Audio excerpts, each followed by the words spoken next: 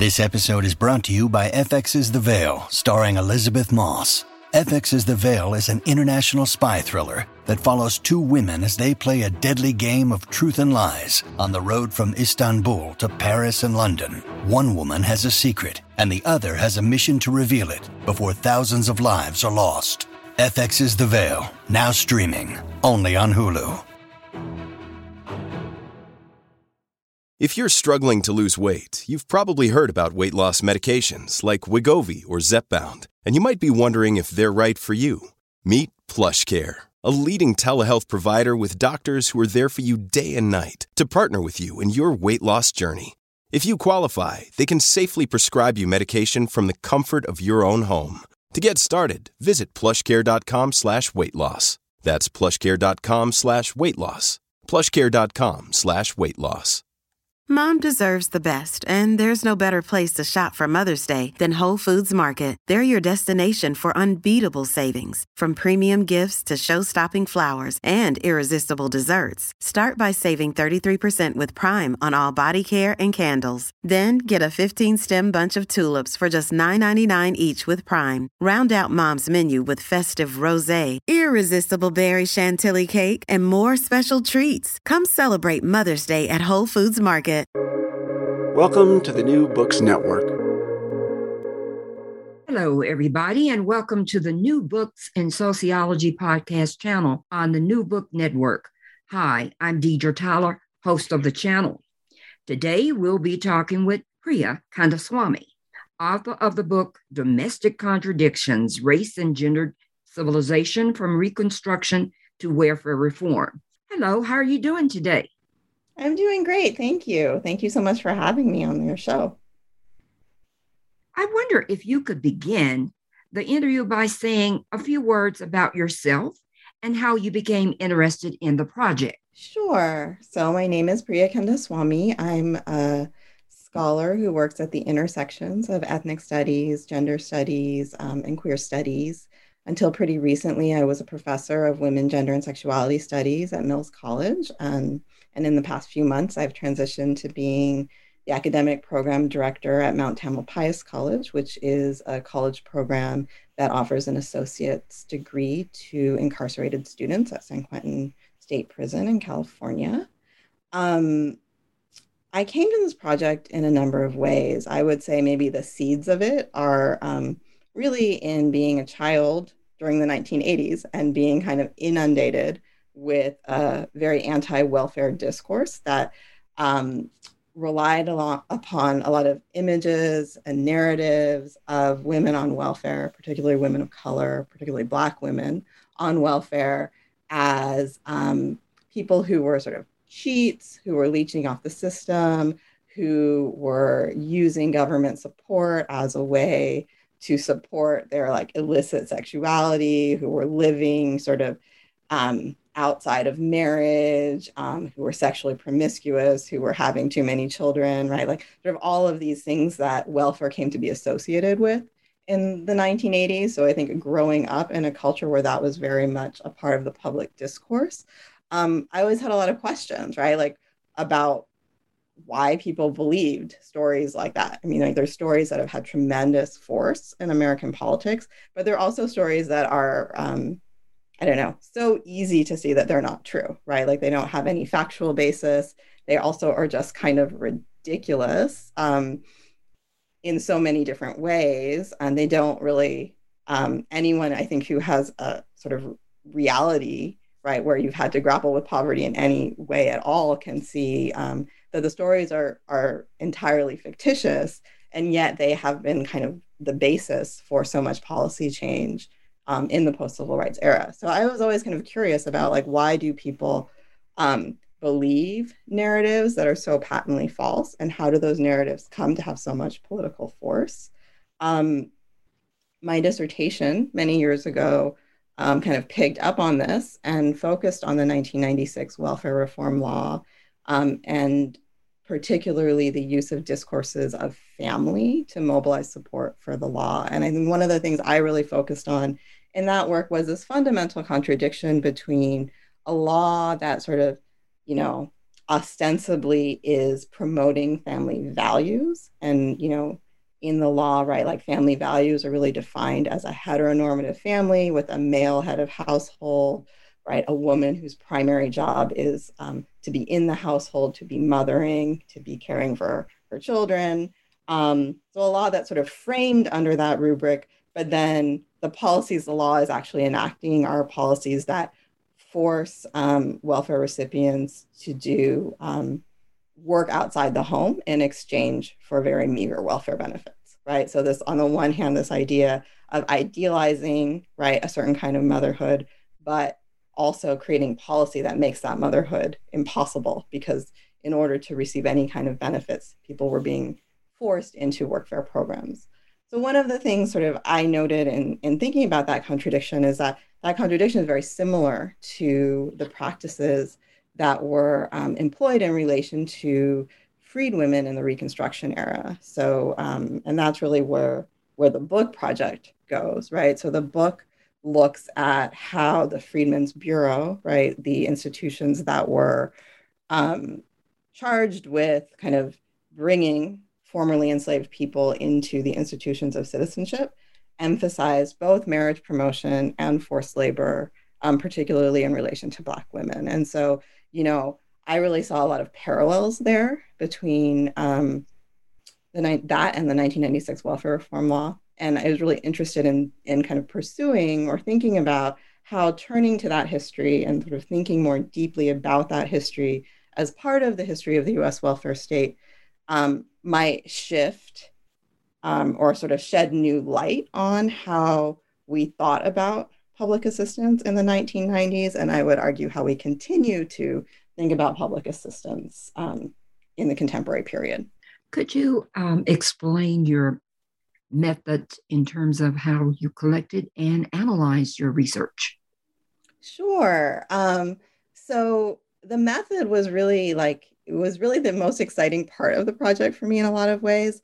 As I said, I'm an interdisciplinarily trained scholar, so I'm not a historian by training. So it really, one of the things I think about when I think about method is, because I am interdisciplinarily trained, is really trying to find methods that are appropriate to a question. So rather than being wed to a particular way of doing research, I came to the project with a question, and then I really sort of picked and drew from the kinds of methodologies I was familiar with to develop a method for the book. And so the book is largely, I think, especially the new research in the book is largely archival historical research.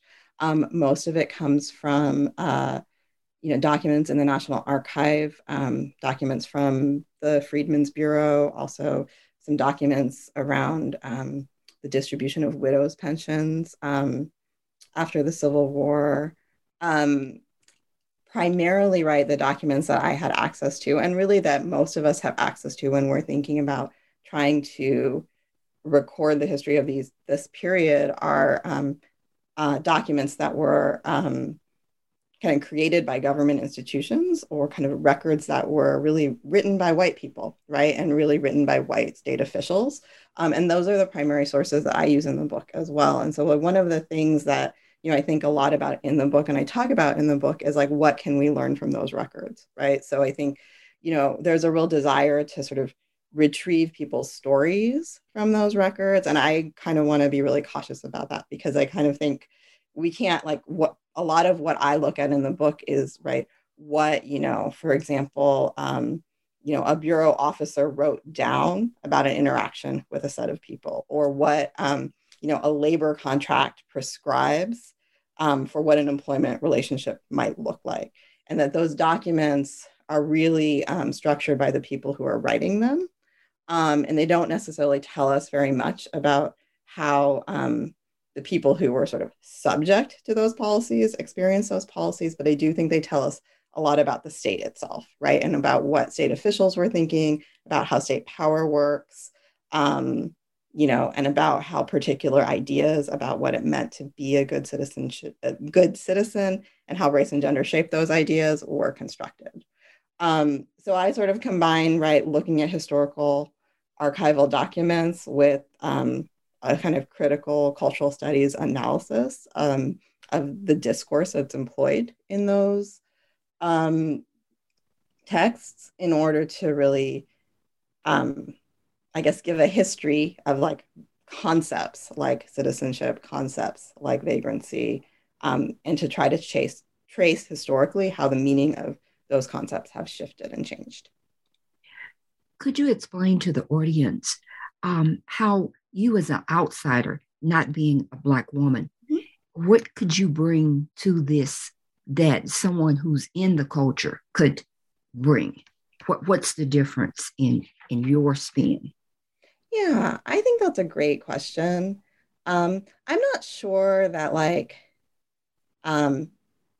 I don't know, there's something in particular as an outsider I bring to it, right? Like I actually think I don't know, insider knowledge is really valuable, right? And as someone who kind of, I guess I would say like I came to this project in a different way, right? So like to me, I was interested in a policy that impacts, right, lots of different people, right? So the 1996 welfare reform law was a policy that targeted Black women, but it also targeted really all working class people.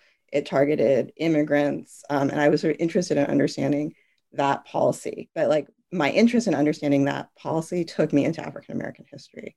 And so I guess what I might say to that question is that like my approach is not really in the book, it's not really to tell the stories of Black women, because I'm not sure that I'm the right person to do that. And I'm also not sure that what's in the archives I looked at lends itself to telling that story.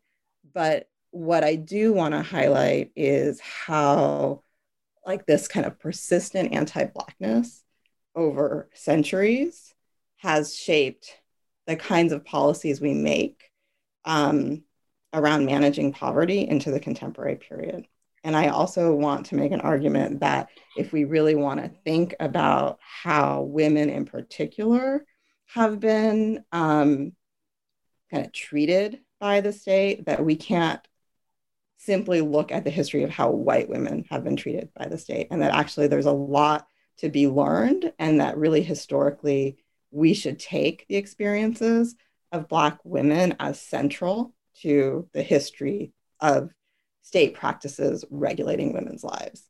And so I think in there, like for me, or like when I think about my own social location, part of what that is about is understanding that like the history of the United States, like it's not the history of white people and then there's Black history, right? But that like actually like Black history is foundational to understanding the history of the United States. And that like when we think about this country as a country that right is founded on violence against Black people, that has been built through the exploitation of Black labor, that then all of us, who have some sort of social location in the United States have to grapple with that exploitation, have to grapple with that violence, and have to think about how that shapes the society that we live in today. In the book, you describe the perception of Black women as, quote, bad mothers and irresponsible homemakers. Tell us more about this description. Sure.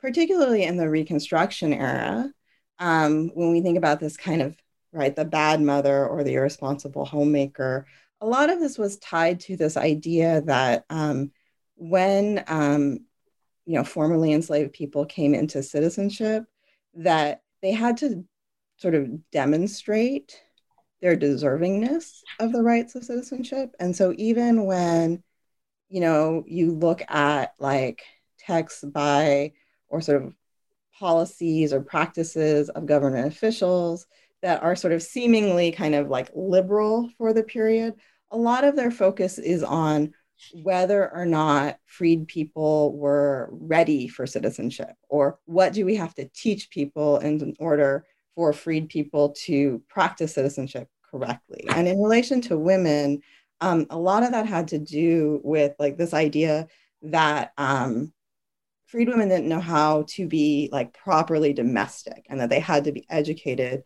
into domesticity. and that a lot of that had to do with educating women into how to care for their children or how to keep their home.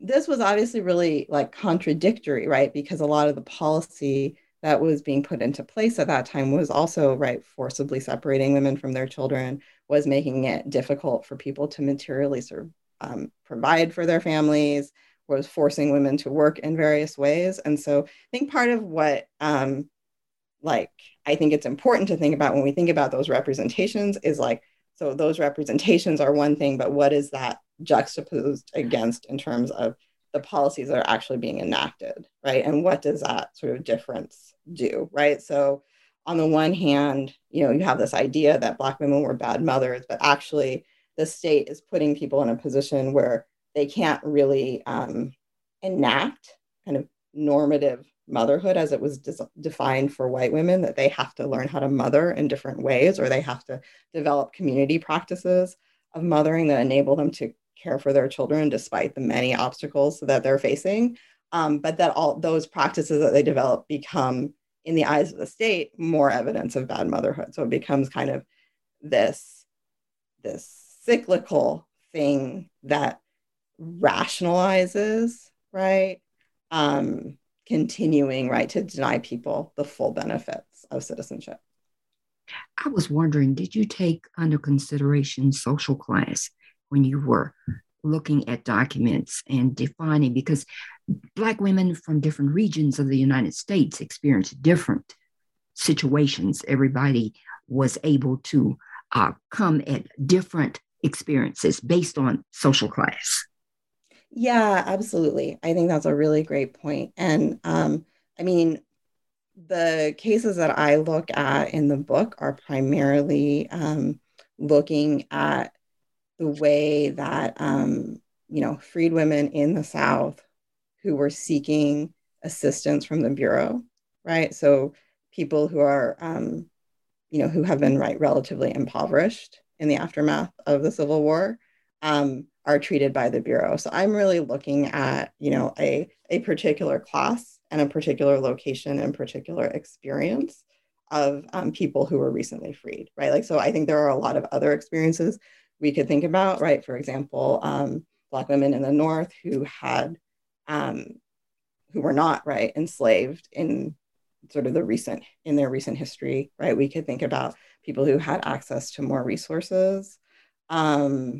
You know, the project is really focused on, right, the treatment of people who are seeking public assistance. So it is looking at a particular class of women, though I also think that a lot of the representations that kind of get deployed or that are fueling policy during this time period, they are sort of applied to women of a certain class, but they also expand beyond that, right? So like, for example, one of the chapters of the book talks about the policing of vagrancy for Black women. And I think, you know, in that chapter, you know, I talk a lot about how one of the ways that like vagrancy laws were employed against Black women was that really, right, Black women's presence in public space was often read as a sign of prostitution, right? So that, you know, white people in public space policed Black women's bodies because they really saw Black women in public space as engaged in prostitution, no matter what they were doing. And I think that that's something that cut across class during that time period. So you see, right, like some of the techniques that are talked about in the book get applied across class. And some of them I think are very specific to the experiences of people who are seeking public assistance. The 1866 picture of the marriage of the soldier at Vicksburg. Mm-hmm. Tell your audience your interpretation, because someone else could look at it and see a Black woman going into middle class marrying a soldier. Yeah. So, I mean, the way that I think about that image is to think about it, right, as an image that circulated in largely, like for a largely white readership of what freedom might look like, right? And so in that image, you know, and for people who maybe can't see the image, it's, you know, it's an image of two freed people kind of getting married they're sort of surrounded. You're being married by a white person, and they're surrounded by other people. It's a very, one of the things I talk about in the book is it's not a celebratory image exactly, right? Like it's a very kind of austere and reserved image. And, I sort of use my reading of the image as a way of thinking about how much of the politics of how the state regarded freedom during this time period was a kind of containment, so on the one hand, you couldn't look at the image as and an image of like access to marriage, which was something that enslaved people didn't have, right? So it is something that is like hugely important and a very kind of remarkable achievement in the historical context, but it is also a marriage that looks very much like the kind of normative ideas of gender that were circulating as kind of, as white middle class ideals of like what marriage and family should look like, right? And so there's a way in which it is both, right, like access to something, right, access to rights that people didn't have, but it is also a way of containing how people might have wanted to define their families, or how people might have wanted to define their sexualities, or how people might have chosen to express their freedom, right? It's an image that, makes freedom look like something that's very palatable to white middle class norms. We have to consider the fact that women of all racial groups, they were really not free to get a job paying a livable wage. So why not marriage for Black women? Yeah, I don't think my argument is that Black women shouldn't have gotten married, or that marriage wasn't was something that people shouldn't desire. It's more trying to think about what was the structure of marriage. So when we think about the history of the welfare state and how marriage has been employed in it, right? Marriage and the heteronormative family that it secures for white families has frequently been a way of accessing resources. So when people tell the story of the United States welfare state, it frequently starts in the Progressive Era or the New Deal, and you see the development of a welfare state that's really built around shoring up the institution of marriage and shoring up particular gendered roles within marriage. So things like the family wage become kind of central to how welfare is imagined. You see men receiving, being treated as breadwinners, receiving, unemployment, receiving Social Security. You see women being treated as dependents frequently, both with the ADC program and the Social Security program. You see kind of, subsidizing working class white people to be able to buy homes and achieve a certain kind of middle class norm of the family. And what I want to highlight in the book, though, is that marriage has another history in relation to the welfare state. So in the history of the Freedmen's Bureau, marriage was certainly something that was strongly advocated for by Bureau officials.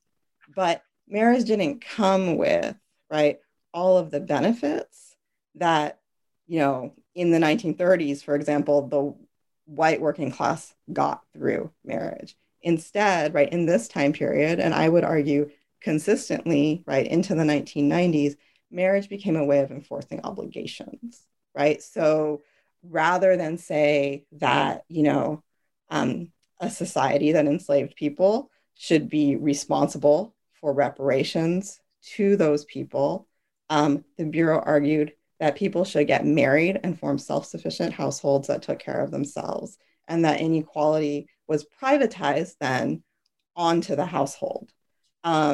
Similarly, marriage became a vehicle for criminalizing people, So with access to marriage also came the criminalization of people for adultery, or for not paying child support, or for not having families that looked a certain way, or marriage also became, right, the basis of one's standing or one's legitimacy as citizens. So really what I'm trying to show is historically how for white people, marriage was, right, a platform for accessing rights and resources. And in relation to Black people, marriage became a vehicle for enforcing obligation. And I think that that's really the point I want to make about marriage, that marriage has this sort of these two sides to it. For some people, it guarantees, right, privacy and rights. And for other people, it's been a way that privatization of inequality has been secured. Could you discuss some of the information you talked about desertion as a social problem within the Bureau that they were trying to solve?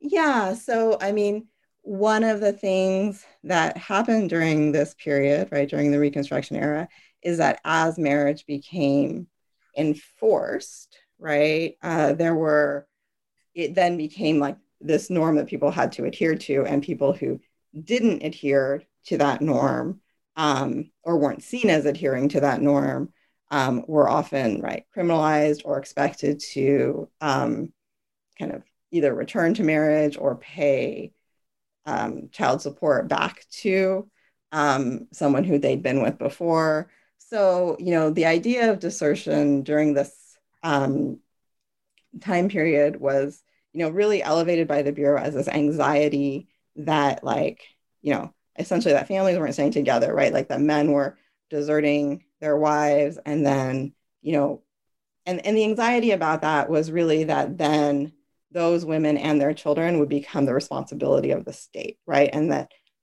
state or public resources were going to women and children who should be cared for by a male head of household. And so the anxiety about desertion, so one, like I think desertion itself was, it's difficult to tell like if that was really a problem, right? So like in one sense, I'm sure that there were women who were deserted by their husbands. And in another sense, social relationships, I think, were very complicated during this time period as a product of slavery. And a lot of times people were, men were regarded as deserting their wives when in fact they had been like separated, right, through slavery, or their lives had been transformed in different ways through the social circumstances that they were in.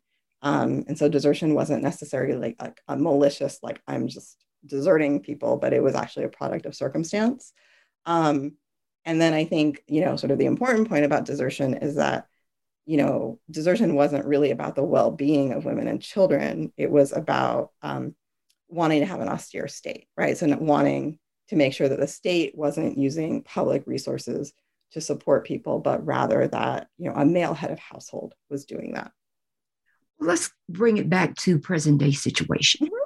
What do you want the audience to know about the connection between Reconstruction and welfare reform today? Mm-hmm. Well, I guess if we went back to that question that I was talking about at the beginning of, which is essentially like why do Americans kind of as a society hate public assistance so much? I think the way the book pursues that question is to ask people to think about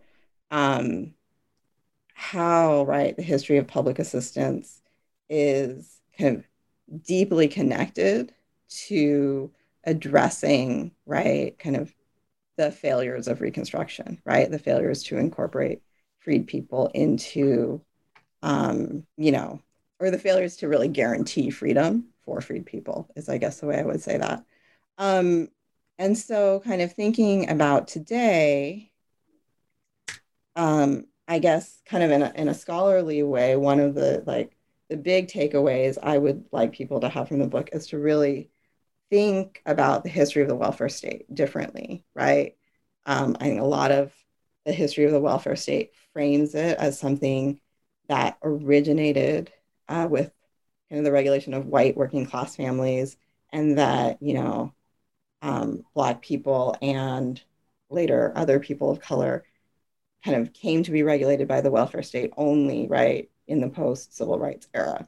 And so I really would like the book to kind of shift our timeframes a little bit and think about like actually there's this very long history of regulating Black families and denying Black people public assistance that has shaped the entire history of the welfare state, and to locate that as like a very central piece of the history of social welfare policy. So I think that's one thing. I think another thing, like maybe in a more political sense, is kind of pushing at like how we think about what gender is and what, you know, and how gender functions. And so I think a lot of the book is really trying to get us to think about gender as not just about kind of these categories of men and women, but gender as a racial category, or gender as a vehicle through which race gets constructed. And so the book really highlights how, you know, gender frequently works to secure racial hierarchies. And I think we can talk about that in the contemporary period as well, right? In a society where, you know, our discourse about race is often that, like, you know, at least in I guess the more liberal context in the United States, that, you know, we've achieved some sort of multicultural racial equality. I think we can think about the ways in which constructions of gender actually link us back to much more hierarchical constructions of race. And so how we can sort of, on the one hand, sort of talk in ways that presume racial equality, but also be reinforcing very longstanding racial hierarchies. And then I think, like, for me, I guess a third thing would be really thinking about, you know, welfare politics and as central to struggles for racial justice, to feminist struggles, and to queer struggles, right? And I think a lot of one of the things the book does is really try to get us to think through what is the relationship between constructions of the heteronormative family and state power, right? And how do those two things go hand in hand? I would like for you to end with the story of Mrs. Fanny Valley and Mr. Joseph Valley. They were married in 1897. Why didn't she receive a pension? Well, there were a lot of reasons that Black women didn't receive pensions during this time period. And it had to do with ambiguity about, one, whether people were married, and then also this persistent suspicion that Black women were lying about their marriages, right? So when you think about the pension process, people had to demonstrate first that they were married, which was often very difficult for formerly enslaved people, because under slavery, there was no legal record of marriages, because legally people were denied the right to marry.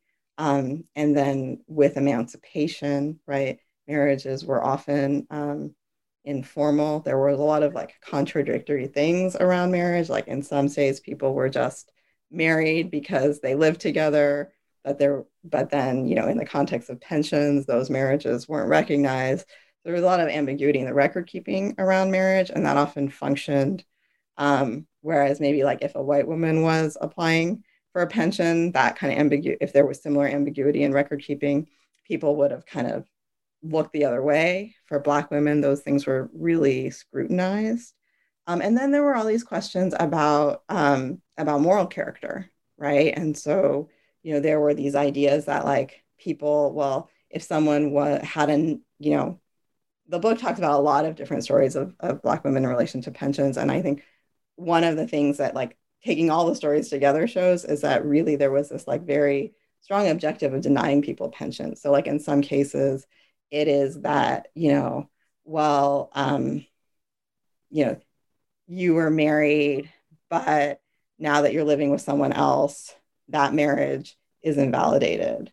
And then in some cases, it's like, well, this person that you were living with, because you were married to someone else before, your marriage is invalidated, right? So this is a kind of persistent way in which, right, marriages, you know, could be used as a vehicle for enforcing responsibility on people. But when people sought pensions, right, or sought a right that came with marriage, their marriages were consistently invalidated.